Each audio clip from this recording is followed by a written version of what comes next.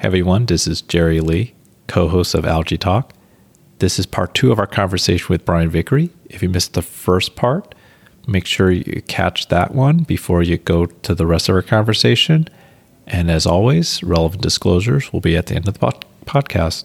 All right, let's get started. And when you came here, you saw the tail end of your project with the Allergy Advisory Committee meeting at the FDA in September. So yeah, I'd love you to, I'm not sure how those are held and what involved. So tell me about that experience at that meeting. Yeah, so that was my first experience attending one too. This is there's a standing committee called the Allergenic Products Advisory Committee that advises the FDA on allergenic products. And, I'm not an expert in this area, but my understanding is that, the FDA will convene advisory committee meetings when it seeks advice that it would find useful about making a decision. And in this case, obviously, they've never made a decision about a drug with a food allergy indication. So this is a precedent-setting thing that, like, what issues should they consider? So they set this advisory committee meeting up. They selected a panel of independent experts, all of whom had been sort of thoroughly vetted for conflicts, and had the meeting in their main offices in White Oak, in like the headquarters. The day started with Pam Guerrero from NIH, who came and gave an overview of sort of like the current state of food allergy, the things we know, the things we don't know, kind of future directions. Which I understand is not common for an advisory committee to have sort of like a level-setting presentation about the field from a person at NIH or somewhere like that. Pam did an amazing job. It was like she's so great, but she just knocked it out of the park. Really thorough and comprehensive, but also very digestible. There's a lectern at the front of the room and a big screen, and the panel is seated at sort of like one of these U-shaped tables right in the front, and then there's like a couple of rows of observers on either side of the panelists, and then the whole back of the room is the audience, like the public who can come, because it's a public agency and the public can come. So Pam started, then the sponsor presented the sponsor's data and took questions. And that was the part that I played a role in. I got called to answer 2 questions to provide clinical context about, like, as a person who sees food allergy patients, what does this mean to you? So I didn't really speak to the data or the study, but just sort of to provide some context. There were other questions. Then what happens after that is the FDA presents the same data and their conclusions on the same data. So I learned the sponsor has to submit all their raw data, all their SAS files to the FDA. The FDA then does their own independent analysis. So you can't hide anything, you can't fudge anything, you can't make the data cut or look a certain way, because they're gonna present their own take on the data, which they did in the afternoon. Right. And that was really interesting. And then there was an open public hearing. So that gives the audience members who are there an opportunity to come to the microphone and make some public comments. And I think they each got 3 or 4 minutes. The speaking order got filled up pretty quickly, and I think they had to lottery the requests off, I think. Oh, wow. And there was a little timer on the little lectern, but it was amazing. You had there were like 5-year-old kids that got up there and spoke. These little bitty kids with their like Sunday best clothes would kind of tiptoe up to the microphone and, like their little squeaky little voices, and they're in this room full of people. Right. And they're talking about, their experience of living with a peanut allergy, and a couple of them had been in the trials, and they talked a little bit about what it means for them, like about where they can sit at lunch now, or the things they can do differently, and how they felt impacted. So a number of the families had participated in the trial and had their travel to the meeting had been sponsored by Immune. So they were sort of picked to describe their experience. There were other speakers who had been in other trials. There were other speakers who were not, who were not personally affected or were not research participants. So like the CEO of a few of the different advocacy organizations spoke. Dr. Wood spoke from the perspective of, I am, somebody who studies this. I am the PI of COFAR. I also have a peanut allergy myself, kind of wearing all those hats. A representative who was a congressperson who is an allergist, a trained allergist, and I'm sorry I'm blanking on his name, but he was one of the architects of the Affordable Care Act, came and spoke. So you had this whole range of voices in the open public hearing, which is really interesting. Yeah. And then at the end, there was a deliberation and a vote. And so the committee then sort of turned to like the business of the day to sort of decide like, did what you hear make you want to recommend to the FDA to approve this or not? And they're being watched by this room full of people, so they're engaging with each other. They can ask questions to other people, but they're pretty much having a discussion among themselves. And then at the end of the discussion, the FDA asked them 2 questions to vote on. And it was basically, do the efficacy data warrant approval, and do the safety data warrant approval with an appropriate safety mitigation plan in place. And if we have another minute, I can talk about that. But the FDA poses the question to the committee. The committee votes. They use those audience response clickers, like you do sometimes. Right. And so you got immediate results on the screen about what the vote was. Yeah. And by name, so which panelists voted yay and which panelists voted nay immediately after the question, and then they would go around and explain why they voted the way they voted. So the first one was about efficacy, and the second one was about safety. And I think one of the things that was somewhat unique about this particular one, again, was they changed the safety question after they put it on the screen, given the discussion, because it basically said, like, since you've seen these safety data, assume we make these 3 requirements to require safe use of the drug, A, B, and C. Would you vote for approval? And the discussion went like, well, those 3 things are fine, but that's not all you should do. You need to do much more than that to ensure safe use of the drug. So if you're asking me if these 3 things are acceptable, I'm going to say no. I'm going to vote no, because I think you need to do more than that.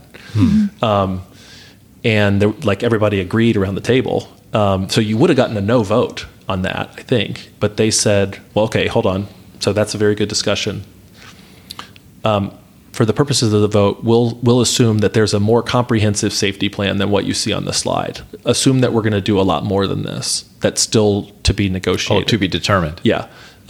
If we go farther than that, if we do a comprehensive safety plan, would you then vote for approval? And then they voted 8-1 in favor. But that discussion really changed how the vote went, because, they took the feedback from the panelists to say, no, you need to do a lot more than this. Do you have any comments on that study in The Lancet back in April on adverse events and oral immunotherapy? Yeah, I mean, so it was well done. It was a meta-analysis, so by definition, the data were already available. Some meta-analyses try to pull unpublished data in, but in this case, they were all published data, so they were all things that we already knew. The PALISADE study, as the largest study that's been done, got the most weight in the meta-analysis for obvious reasons. So it reported things that we had already observed before, which were that if you give people the thing they're allergic to, you're going to get allergic reactions. You're going to get anaphylaxis. You're going to get a need to utilize epinephrine. And it also reported that the patient-reported outcome data are sparse. That we're typically measuring endpoints like how people do in food challenges, and safety endpoints, and not do they feel better. And so, all of that was well done and clearly articulated in the paper. I think, I think the part that was a little bit more controversial was then the position that this demonstrates that the benefit risk proposition is not favorable, and that we need to sort of that has been used by others to say, like, well, this is a harmful treatment. This is not an appropriate treatment, and that's the part I don't agree with, per se. Right. I think obviously, like any treatment, OIT is not right for every patient, right? So aspirin is not right for every patient. It's about like finding the right patient and putting the right patient on the right treatment. And if a patient's not a good candidate, not using that treatment or using a different approach. And that's just what we do every day as doctors. So to say just monolithically, like, well, it's bad for everybody, I have a different interpretation. I think, if you look at the relative risk to use epinephrine was, I think, 2.2 in the study, or to have anaphylaxis. It was around there, like have a relative risk 2.5. Well, the reality is the relative risk is probably 1 for some patients, and it's probably 5 for other patients. The point estimate is 2.2. And what our job is to find the ones where the relative risk is 1. Right. Because there are plenty of patients who do really well on this therapy. So on that note, can I just ask, like, how would you choose the right patient for the therapy? Like, do you offer to all patients, or patients who have a severe history of food allergy, or those who react to lower doses during food challenges? So patient selection is, something that nobody really has the answer to. And I think we're all going to kind of approach this differently. I look at that, I think about that question from the standpoint of, like, in whom would the treatment be contraindicated? Like, who would I not offer it to? Absolutely. And, somebody that has severe asthma by NHLBI or any other asthma criterion, or somebody who has, particularly difficult to control asthma, is somebody for whom I would not really feel comfortable utilizing this treatment. If somebody had EOE that was very difficult to control, I would not probably offer this treatment. If somebody had a history of anaphylaxis to peanut that was so severe that they were intubated and were really on the verge of dying, we'd have to think long and hard about that. I mean, clearly those patients might benefit, but then they may also have some safety issues. So those are kind of the areas where I'd have a lot of concern. Beyond that, then you get into, like, who's the sort of the optimal patient. Right. I think what we know is that, generally speaking, the lower your IgE level is when you start, the better you tend to do. But realize that, like, lots of patients with high IgE levels also do fine. There's a loose association there, but a number of studies have pointed to people with high IgE levels just being somewhat harder to desensitize.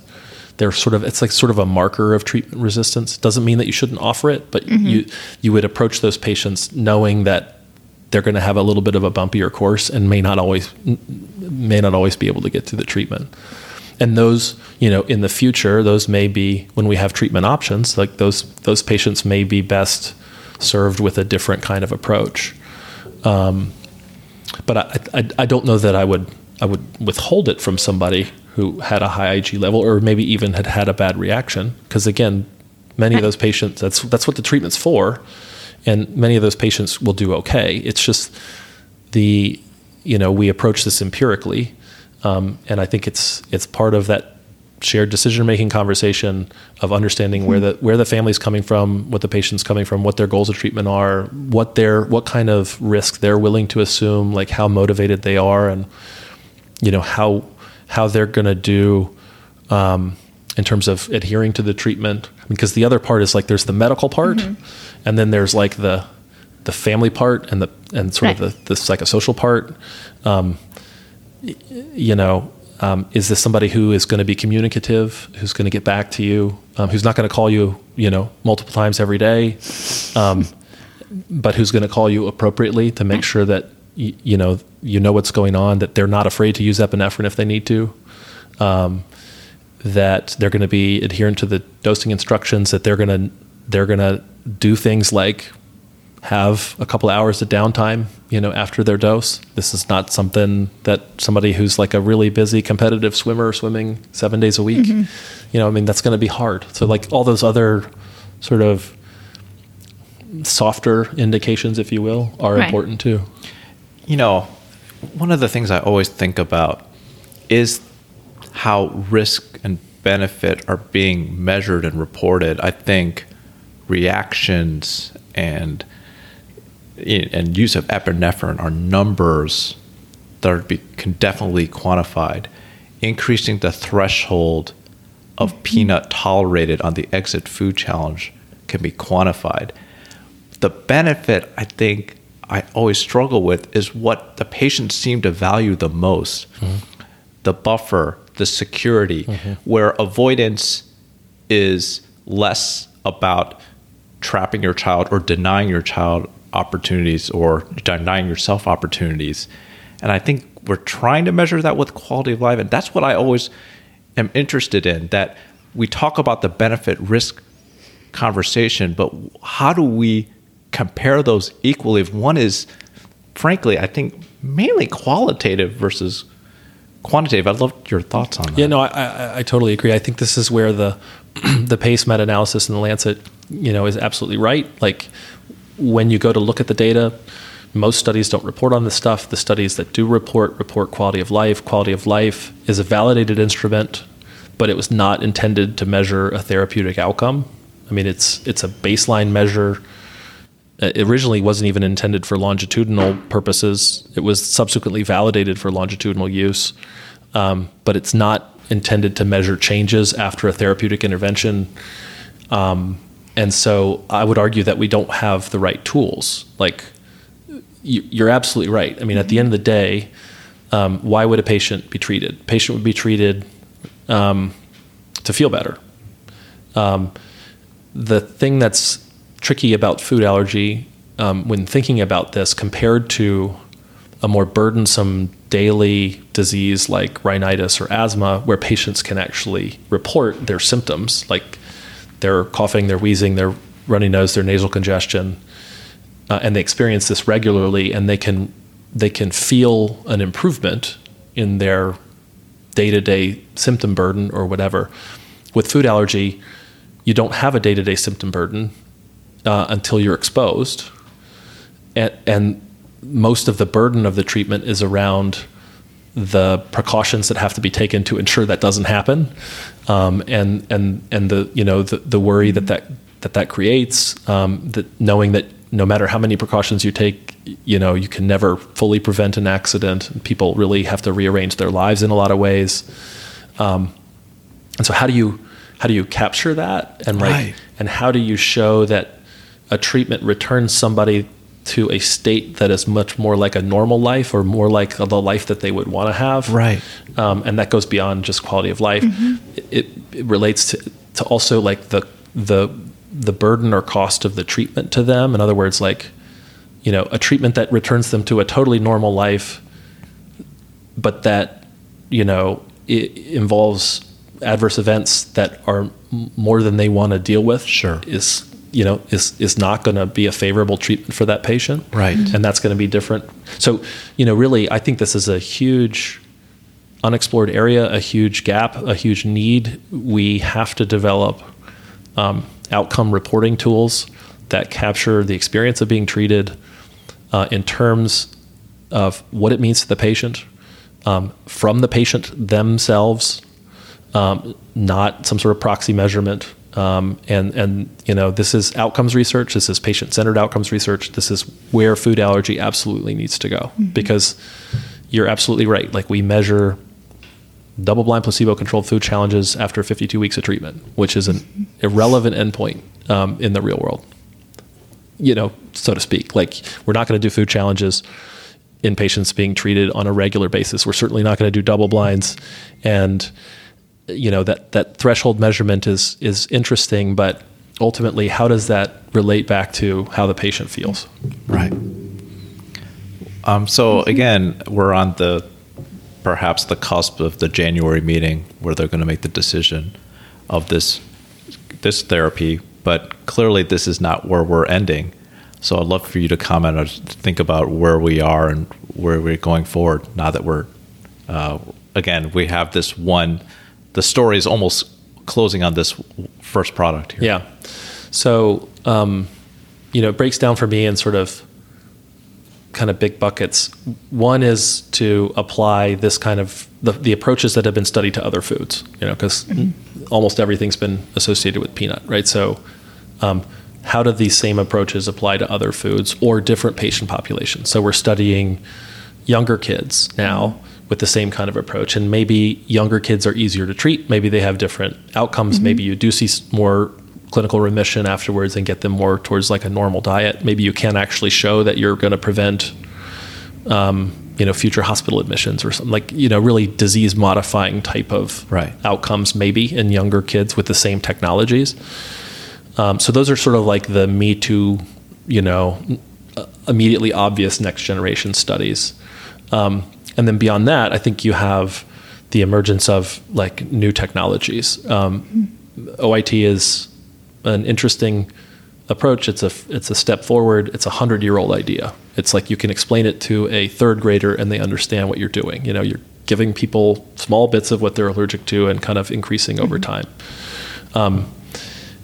There are technologies in development that are much more sophisticated that are now targeting very specific arms of the immune system or delivering the antigen in ways that is unique by route or by formulation. It's the antigen's been changed or it's even encoded in a DNA plasmid. There are all these biologic response modifiers that are being studied, including not just IgE and its production, but actually the upstream events that ultimately result in IgE, where we might think we could actually again intervene and switch off some of the really important mechanisms leading to food allergy. And so, these are all very much in earlier stages of development, but I think it's reasonable to expect that the long-term position here is that, we'll use these treatments to treat patients in the next 5-10 years, but that, by the time that we're wrapping up our careers, the landscape looks totally different. Patients sometimes ask me like, well, so if I start on this treatment, like I have to continue it forever. And I say, well, there's no evidence that it cures anybody. So it's not realistic to say we could treat you for like a period of time and then stop and then your peanut allergy's gone away. It's to try to protect you and manage your peanut allergy a little better than it is now. And if you were to stop it, you'd kind of go back to being the way you are today. In reality, I think people are going to continue this until something better comes along and replaces it, which is, I think, is what's going to happen. Yeah.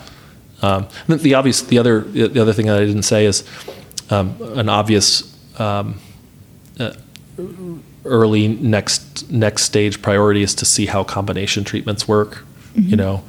What happens if you use several things together, or use one to start and then switch to the other for sort of like a long-term maintenance, whatever. I mean, it's going to get really interesting, and that illustrates why the point that you made a minute ago is so critical, because in a landscape where patients have multiple options, now they have no options really. And, maybe they can see somebody in their community that can treat them. Maybe they're going to wait for this sort of more standardized approach. As that landscape starts to change and people have multiple potential options, knowing what matters to them and how they can navigate that landscape in a way that leads to a better life for them according to their values and preferences is all the more imperative, because it's only going to get more confusing. Like this is about as simple as the decision tree will ever be. It will only get more, and that's why we really, this is I think a really urgent need. So where do you see biologics fitting into this new landscape? Well, I think, one obvious approach, and I think that's being studied now, is sort of this so-called allergen plus strategy, right? So you're giving immunotherapy under cover of a biologic. Right. Omalizumab has been the most commonly studied in this regard. It seems to really help mitigate the safety issues with OIT. Although it seems that there may be somewhat of a rebound when you stop omalizumab and it wears off. There may be sort of an uptick in safety events. It's not really clear, but that's omalizumab is usually used as sort of a bridge. Right. Like pre-treatment, you start OIT, you treat through the updosing, and then you stop it, and you kind of bridge them to just plain OIT. That's a possible but not the only possible way. We just got notice of site activation for a study that we're doing with COFAR here and at 9 other sites around the country, where we're going to be using omalizumab as monotherapy to start with, actually to see if omalizumab itself is sufficient to desensitize patients to not only peanut but to 2 other foods.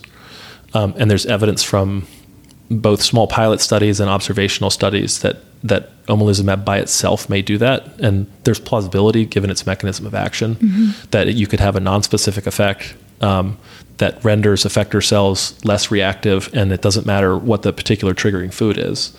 So that's being studied in addition to its typical use as sort of a strategy to minimize some of the adverse events with OIT in the same study. And then, beyond sort of these allergen plus strategies, the question is, like, are there biologics that might actually, if given at the right time to the right patient, prevent? Really have a disease modifying impact. Or is immunotherapy always, is antigen always going to be required, to address the disease? And I don't think anybody really knows. But we're getting to asthma prevention studies with biologics, and it's conceivable that we could test this idea in food allergy for sure. It's fascinating. I did not know that we were trying to use omalizumab for monotherapy. But, so it actually has a breakthrough designation now from FDA for food allergy,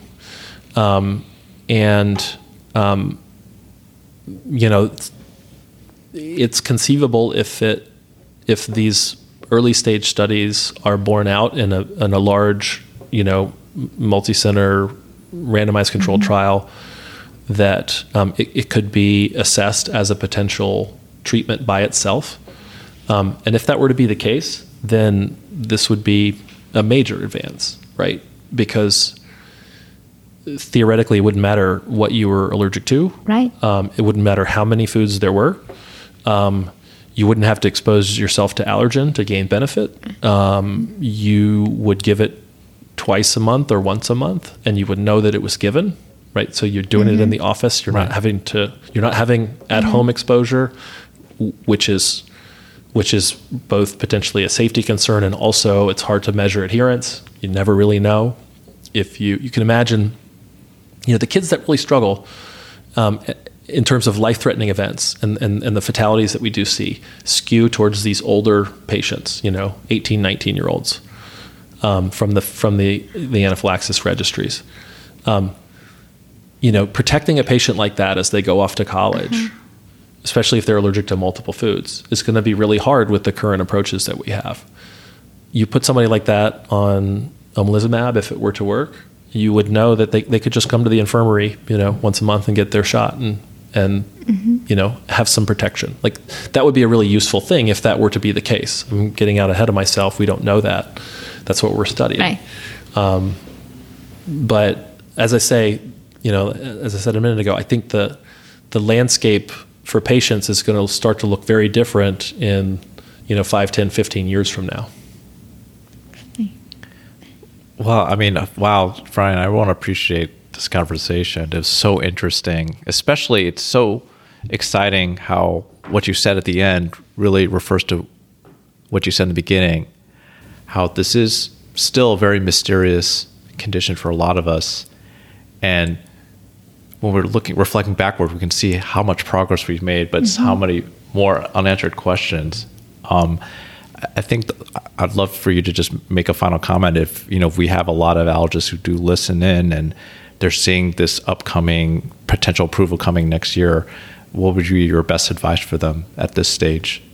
Just wait and see, or is there anything you think they should be thinking about right now? Well, for those that don't currently offer OIT, probably a lot of folks are in the wait and see approach. Like, is this going to happen? And then what do I do? And obviously that decision is going to be different for each practice. I'm really interested to see kind of what the implementation looks like, what the utilization is. I know that they're just in the process of going around and talking to folks. Like, there are a lot of people who are really super excited. There are a lot of who are, a little bit more cautious and waiting to see. I think we ourselves right now here, because we don't do OIT in routine practice, are going through the work to try to understand, like, what impact is this going to have in our clinic flow? How are we going to need to staff this? What kind of slots are we going to need to build into our schedules? How are we going to manage the throughput of patients, and how does that impact our other business?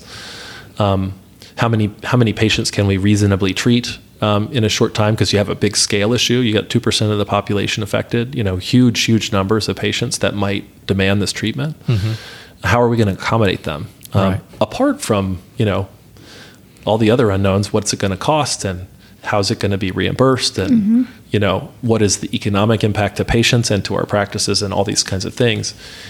And maybe it's hard to make these decisions without really knowing that. But I think the more that people are starting to think about, like, what does my practice need to look like to do this, to get prepared for that, because when the decision comes down and we don't know when it's going to be, presumably it will, kind of blow up Twitter and be a news alert, and all that stuff will be on Good Morning America. Like, it'll be a big deal, right? Because there's never been a treatment for food allergy, and this affects a lot of people.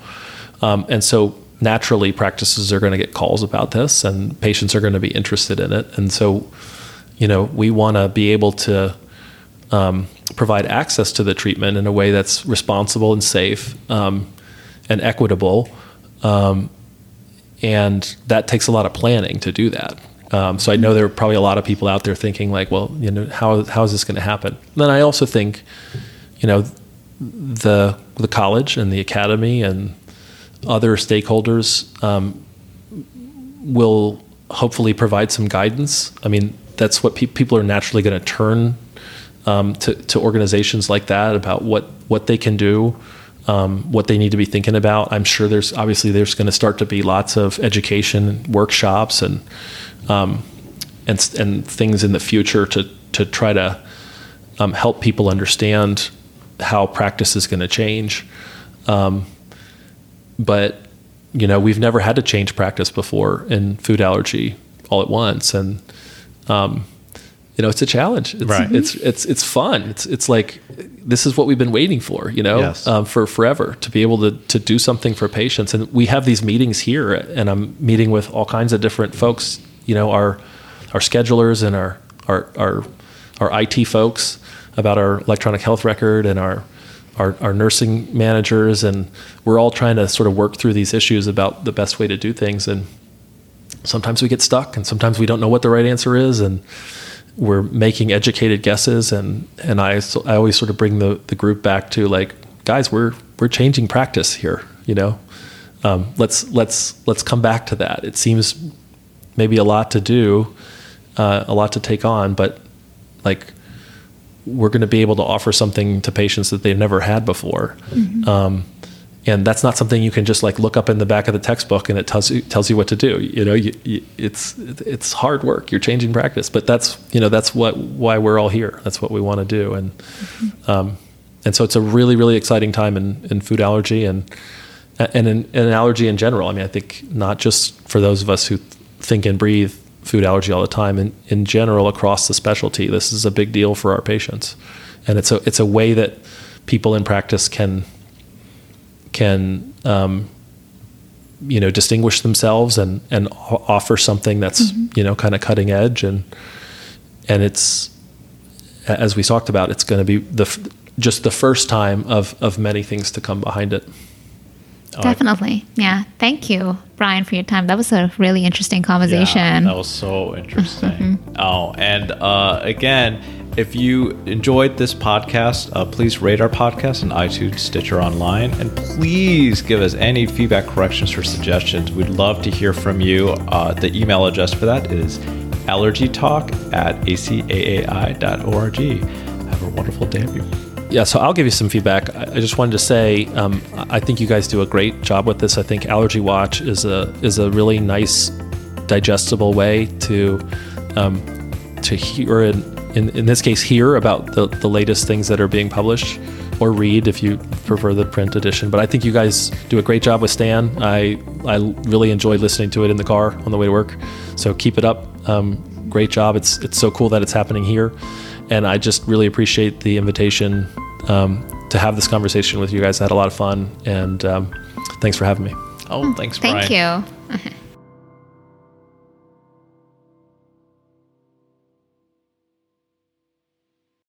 The ACAAI is presenting this podcast for educational purposes only. It is not medical advice or intended to replace the judgment of a licensed physician. The college is not responsible for any claims related to the procedures, professionals, products, or methods discussed in the podcast, and it does not approve or endorse any products, professionals, services, or methods that may be referenced. Today's speakers have the following disclosures. Dr. Lee was on an advisory board for Teva. Dr. Kalangara has nothing to disclose. Dr. Vickery was an advisory board consultant for AI Immune, Allergenis, FAIR, and Reacta Biosciences, was a site investigator for AI Immune, DBV, Genentech, and Regeneron, and has received research grants from FAIR and the NIAID.